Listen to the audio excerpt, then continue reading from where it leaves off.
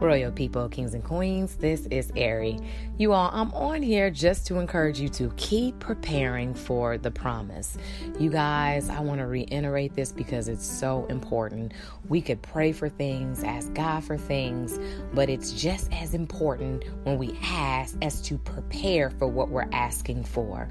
There's nothing worse than receiving something that you are not ready for and you ultimately could push it away or you could ruin it. So you want to make sure that you are doing your part during the preparation season, during the preparation time, so that when you get it, you will be prepared to keep it, to maintain it, to grow it so that it can expand and, go beyond what you've asked for. And so, for example, if you've been praying for to be an entrepreneur, to have a business, you need to make sure that you are doing your part with doing your business plan. You are, networking within the field that you want to network in, possibly doing some type of side-by-side, finding a mentor within that area.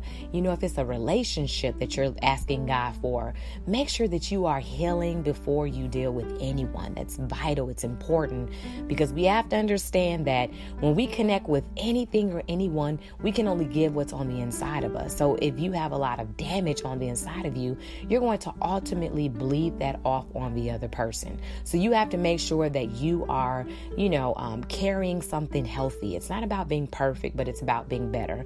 As we move forward in life, as we grow in life, we should be getting better. We should be maturing. We should ultimately be becoming the people that God has truly called us to be. So I just want to get on here, reiterate this, and to encourage you to keep preparing for what you've been praying for. Keep preparing for the promise because it's going to manifest, but ultimately it can come sooner if you prepare for it. All right, you guys, stay encouraged. And remember to renew your mind. It is the gold mine.